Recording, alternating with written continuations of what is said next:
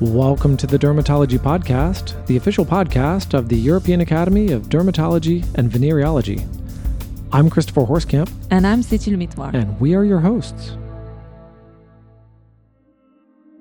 Now, we start this episode with a disclaimer saying that the EADV does not advocate the medium of tattooing and in general does not have a formal opinion on tattoos.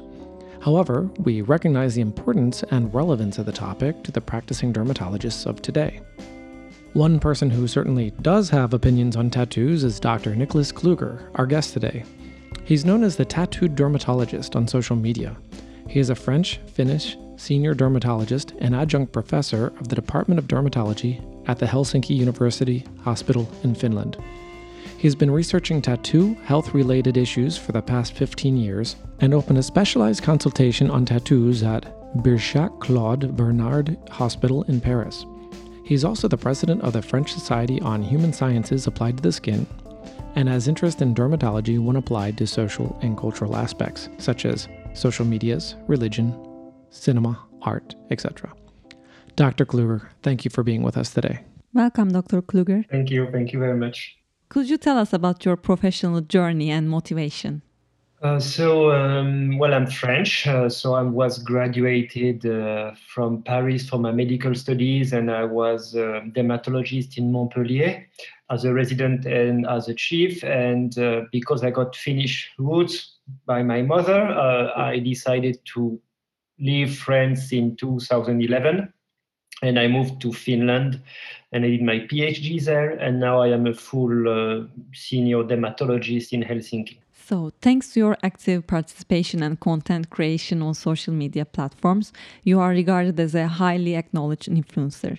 In your opinion, how could fellow dermatologists harness the power of social media and what are its potential drawbacks? It really depends what you want to do with it. Definitely there are people who are doing it for a commercial purpose, for personal branding, for advertising their activities. It's a lot of my colleagues who are doing aesthetics. And actually, there was a very good talk by Leonardo Marini at the JEADV about this self-branding. I think it's still accessible on the website. But me, I use it more for fun, for just carrying information, interesting academic knowledge. Of course, you can also advertise your own publication because it's become very important nowadays. There is this new alt metrics. So you can measure your article's popularity on social media. And it's very interesting to see that what can be uninteresting in terms of impact factor citation can be very interesting for people in general. So that's very interesting for that fact. Then the drawbacks, again, it can be time consuming every day to be on Twitter or Instagram. So that's why I say it should be fun, not take it too seriously also, because there's always someone who's going to complain, someone who's going to criticize you out of the blue, and you should not take it personally. And also stay polite. It's very difficult to stay polite when you have a message from someone anonymous who criticizes you for you don't know why. So you really have to stay focused because then it can get out of hand very quickly if you write something and it pops out on the internet and it stays there. So you can have a drawback. So that's the thing that you have to be very careful. Mm-hmm. Actually, I'm just going to ask this out of curiosity because I know that you're both active on Twitter and Instagram.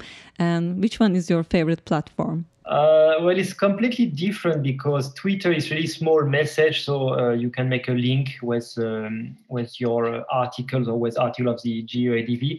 For the Instagram, it's a bit of mix of personal things also.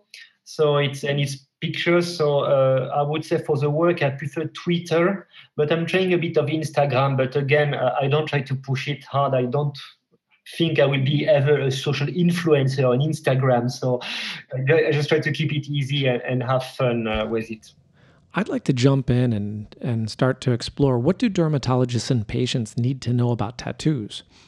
Now, you have several tattoos yourself, and as a dermatologist, you have extensively researched health issues related to body art.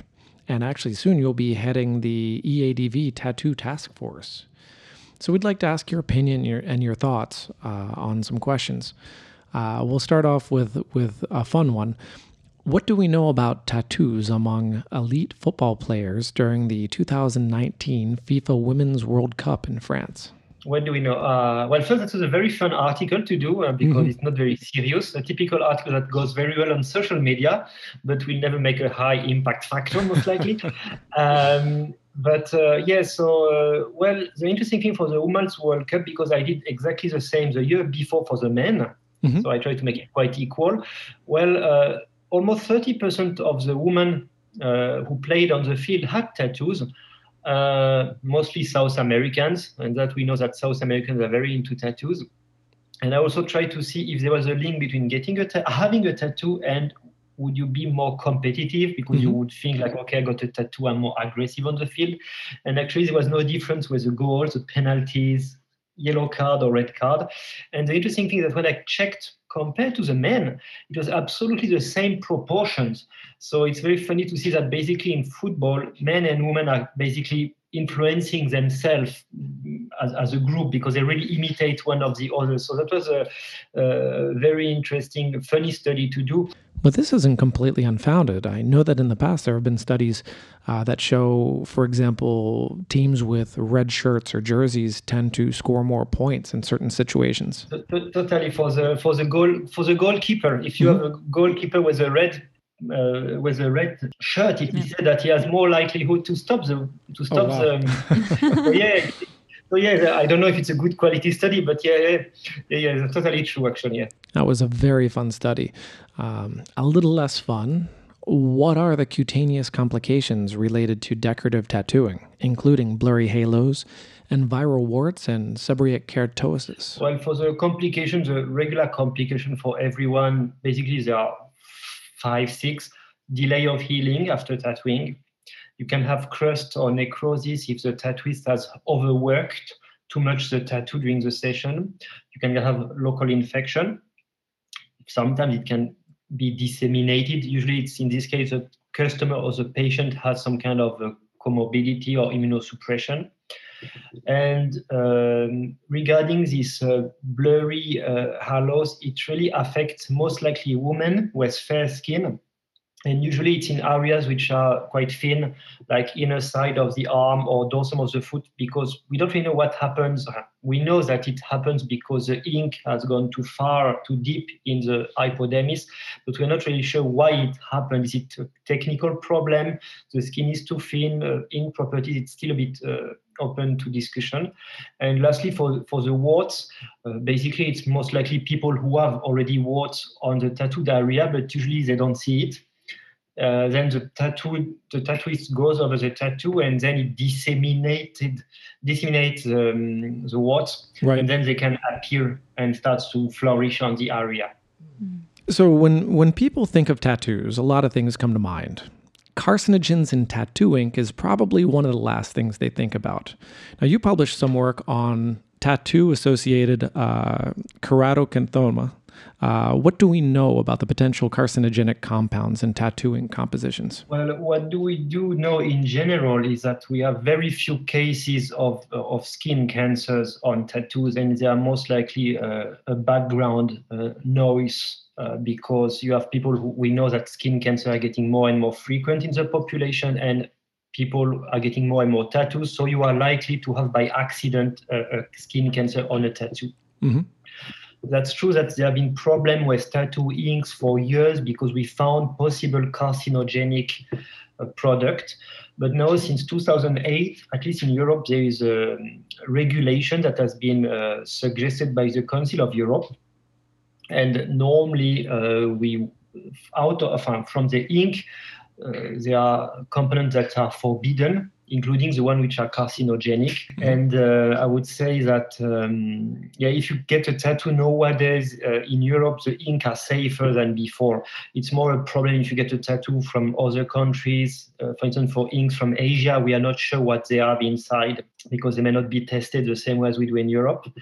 And also there have been recently some tattoo model in mouse It's come from Denmark. So the author have simply tattooed mice, and they check with light or without light if skin cancer happened to them. And it was kind of interesting because in the mouse, which get tattooed in black, and despite you put light on them, the skin cancer appeared around the tattoo, but not on the tattoo. Oh, okay. So, well, I wouldn't say that the author said that the ink was protecting the skin. I don't think it's a good message to say that, but it seems that the ink has absorbed the UV and prevented, in a way, the cancer.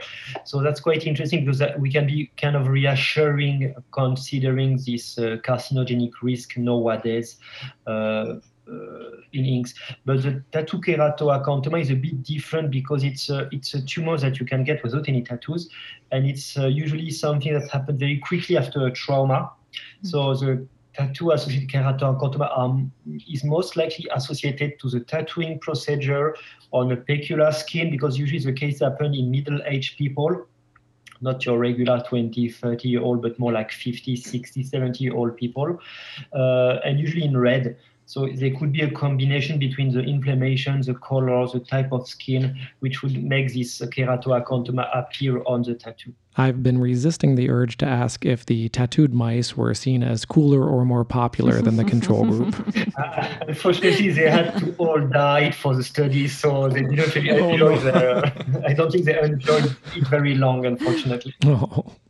Well, what did your literature review reveal about tattoo-associated uveitis, with or without systemic sarcoidosis? It was something that was in the literature. So you have people who get the tattoo, they make a tattoo reaction, and at the same time they have eye inflammation. And at the same time we know that people with tattoos can get sarcoidosis in their tattoo. And sarcoidosis can give also eye inflammation. But when I look at the literature, there was a small part of patients who only have tattoo reactions on their tattoos and eye inflammation at the same time. Usually it's quite severe, actually, because when you look at the articles, they really need a very high immunosuppressive treatment because of the eye function, which is jeopardized. Usually it's men. They have granulomas in the tattoo, in the black tattoo. So you take a biopsy, it tells you it's a granuloma. But when you look for sarcoidosis, which is the main diagnosis that come into mind when you have this case, we don't find anything. So the question is whether this is really an entity which is separated, which would be called immunoallergic, with the eye and the skin reaction, or is it like a sarcoidosis subtype for which we fail to find other symptoms? This is a bit still open to debate, but usually the people who have this uveitis and tattoo granuloma without sarcoidosis, they really have a very bad prognosis for the eyes. Really, they really need a high immunosuppressive treatment to keep the sight seeing correct. Was this a fairly common occurrence? No, now in the literature there must be, when I did the review, I found only 20 cases. Now maybe there's 30 cases in the literature, so it's not something very common, but it can go most likely unnoticed by people who don't know this condition. If they don't know, if there must be a bit more in the outside of the literature. Right. So what do dermatologists need to know to help their patients make informed choices on skin art? First, I would say think. There was this campaign by Christa de Creeper for some years ago about it. Very nice campaign. So really have to think before getting a tattoo. No impulsive tattoo. Better to think about it before, get the ID straight. Choose well the design. Choose well the tattooist. It's very important that you can go to different tattooists and check who you really trust and who's really going to work well. It's almost like a doctor-patient relationship. If you don't feel comfortable, but you change. Professional in a tattoo studio, no garage, no home tattooing, no gig tattoo, or that kind of thing. If you have a skin condition, discuss with your dermatologist or your physician about it, because when is the proper time to get a tattoo? I think it's important also to warn the tattooist that you have a skin condition that you have to be careful about. Respect the aftercare that the tattooist give you, because usually they are quite good at giving the correct aftercare, so it's better to follow what they say.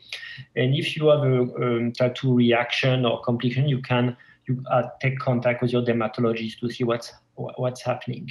And for somebody with psoriasis, what factors should a dermatologist consider when advising a person with psoriasis who wishes to be tattooed based on the results of your article that you published in the JEADV, Tattoo Complications in Treated and Non-Treated Psoriatic Patients? Well, I would say, first of all, for the doctor, the dermatologist who receives a patient, it's a non-judgmental approach. The opinion of the dermatologist for tattoos is totally irrelevant. That's very important, because some patients tell me, like, oh, the doctor told me I don't like tattoos. It's not the doctor's problems. It's just how we conceal his psoriasis and the tattoo. You have to know that in France, we did a study recently, 2 years ago now, 5% of our tattooed patients had psoriasis. So it's possible to get a tattoo when you have psoriasis, but you have some patients who don't dare, who wanted to have a tattoo but don't dare to do it because they fear complication. But in this study you mentioned, we found in this cohort of psoriasis patients, 20% had tattoos.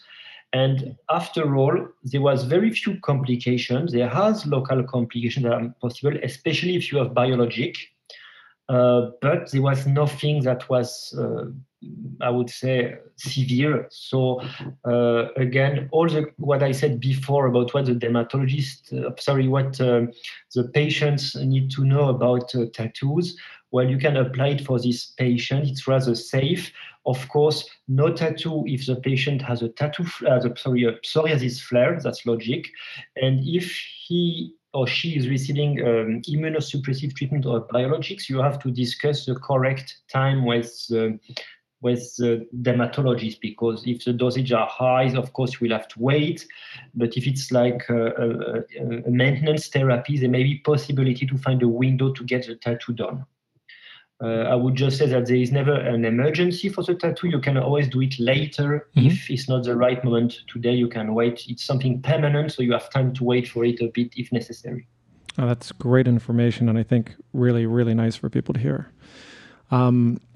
So now let's move into buyer's remorse. Tattoo removal. There are lots of good reasons to get rid of a tattoo, to remove a tattoo, but what do people need to know about tattoo removal? Well, they need to know first that we have only two techniques that works. It's laser removal or surgery. All the other things that you can find, over-the-counter product, internet products, creams, removal creams, doesn't work. You have now a new trend for some lactic acid or other product that you would introduce in the skin, like a tattoo. It makes a very bad, it creates a necrosis of the skin, and then the ink goes away.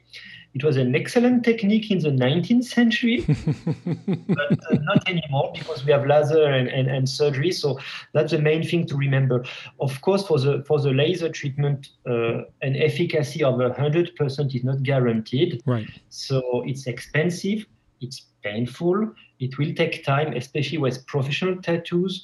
You have to count usually a session every 2 months, usually, and it can take 1, 2, 3 years. It really depends on the complexity of the tattoo. Normally, amateur tattoos are removed way more easily. It will also depend on the dermatologist, and I always recommend dermatologists who have a good experience in tattoo laser removal also to minimize the time of the overall removal period. I'm just curious, does it hurt? Well, I never tried it, but people complain that it hurts, and it hurts, and they say that it hurts more than the tattoo itself, most likely because the motivation is not the same anymore. Pain for tattoo is acceptable. Pain for laser is a bit annoying. Okay, Right. Good to know. Now we would like to talk a bit about art case studies in dermatology. You have published several articles about different dermatological conditions observed in art pieces in the JEADV, including smallpox scars in a 19th century portrait at the Turku Art Museum, case of keratoses pleuris rubra in a 17th century portrait, seborrhoeic dermatitis in an oil painting at the Gothenburg Museum of Art, and a case of erythroderma in an oil painting at Tate Britain. So which one is your favorite art case study and why? out of these fours? It's hard. I would say maybe the last one from the Tate Britain, because it was a complete fortuitous discovery at the museum.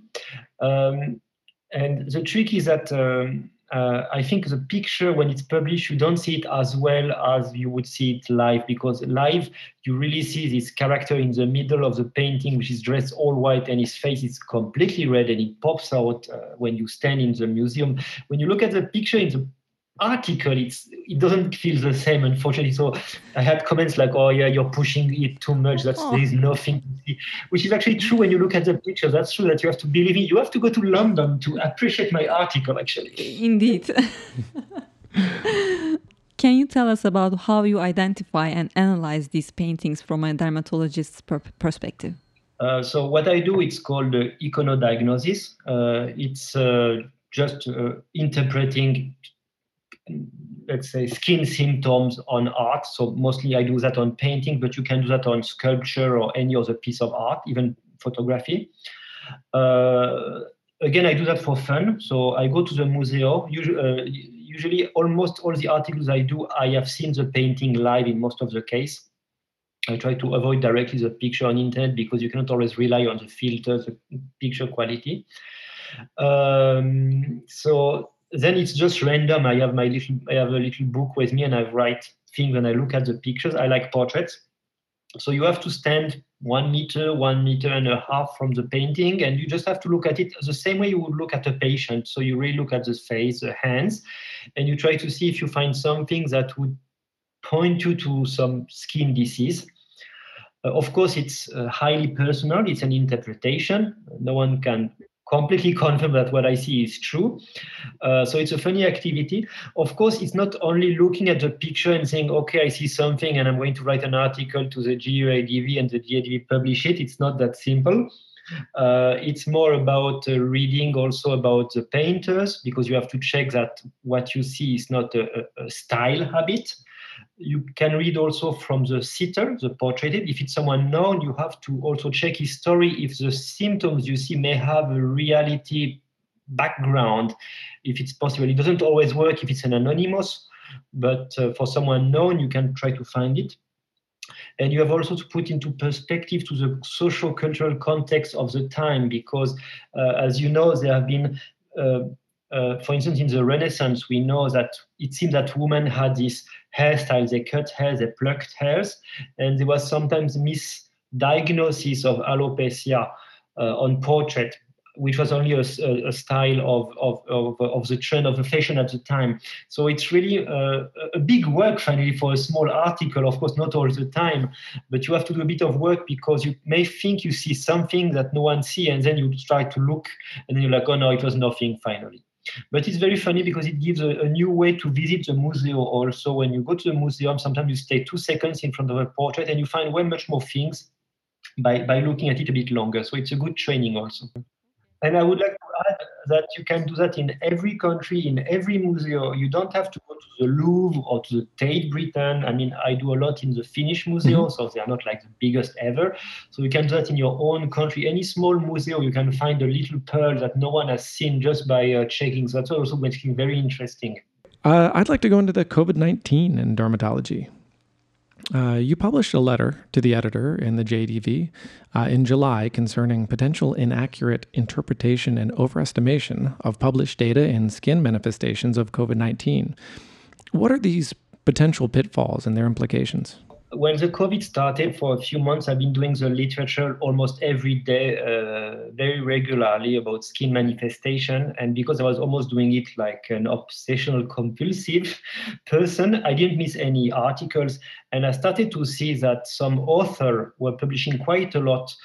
And obviously, it was the same patients that were coming again and again and again. And when you publish this kind of thing, you have to mention in the article that, okay, this cohort I'm talking about, I published it last week or 1 month ago, because if you do a review, you may believe that you are talking with different patients. So you are artificially making statistical mistakes. And there have been a bit... it's been a rush in March, April, May for lots of teams to publish about skin condition and COVID. So there was a bit.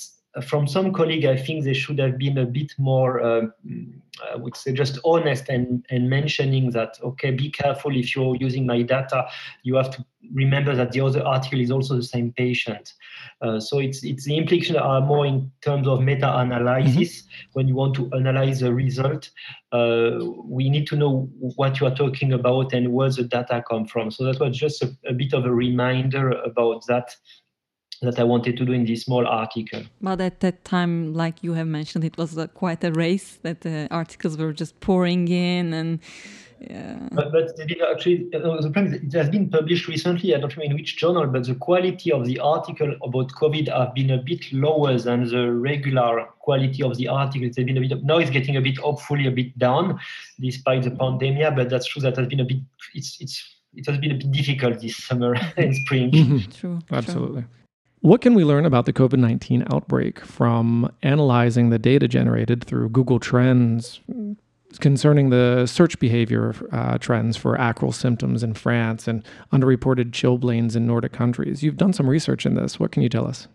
Basically, I wanted to see. So Google Trends, as you know, it's a tool from Google, so you can check in real time and on the past years if a keyword is trending on Google.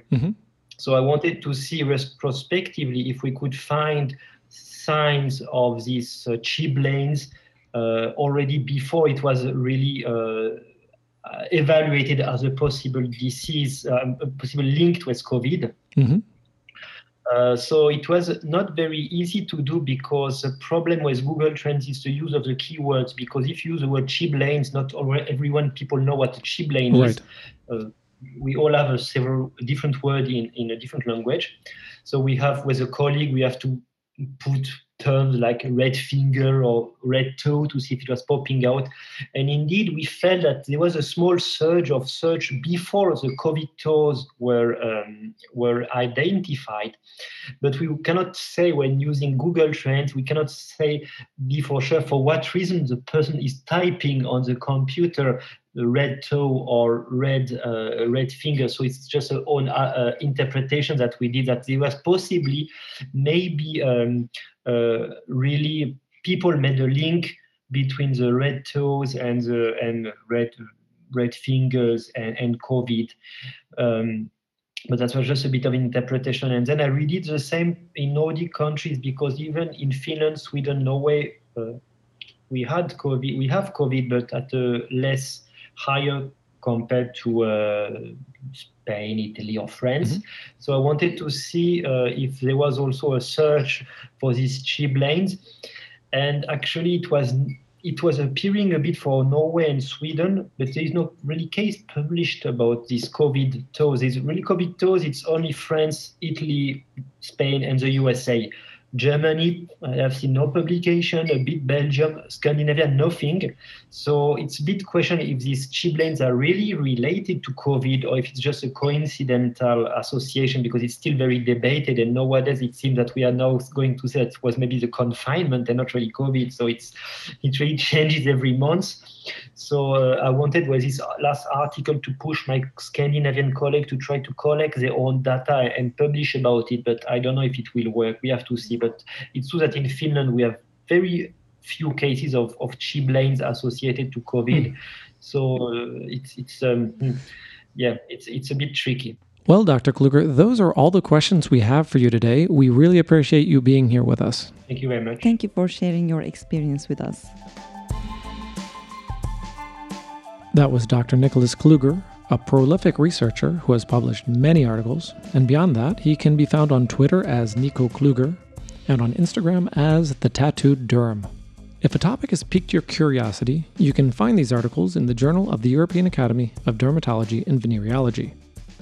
We appreciate you joining us and look forward to presenting more interviews, research, and other topics of merit.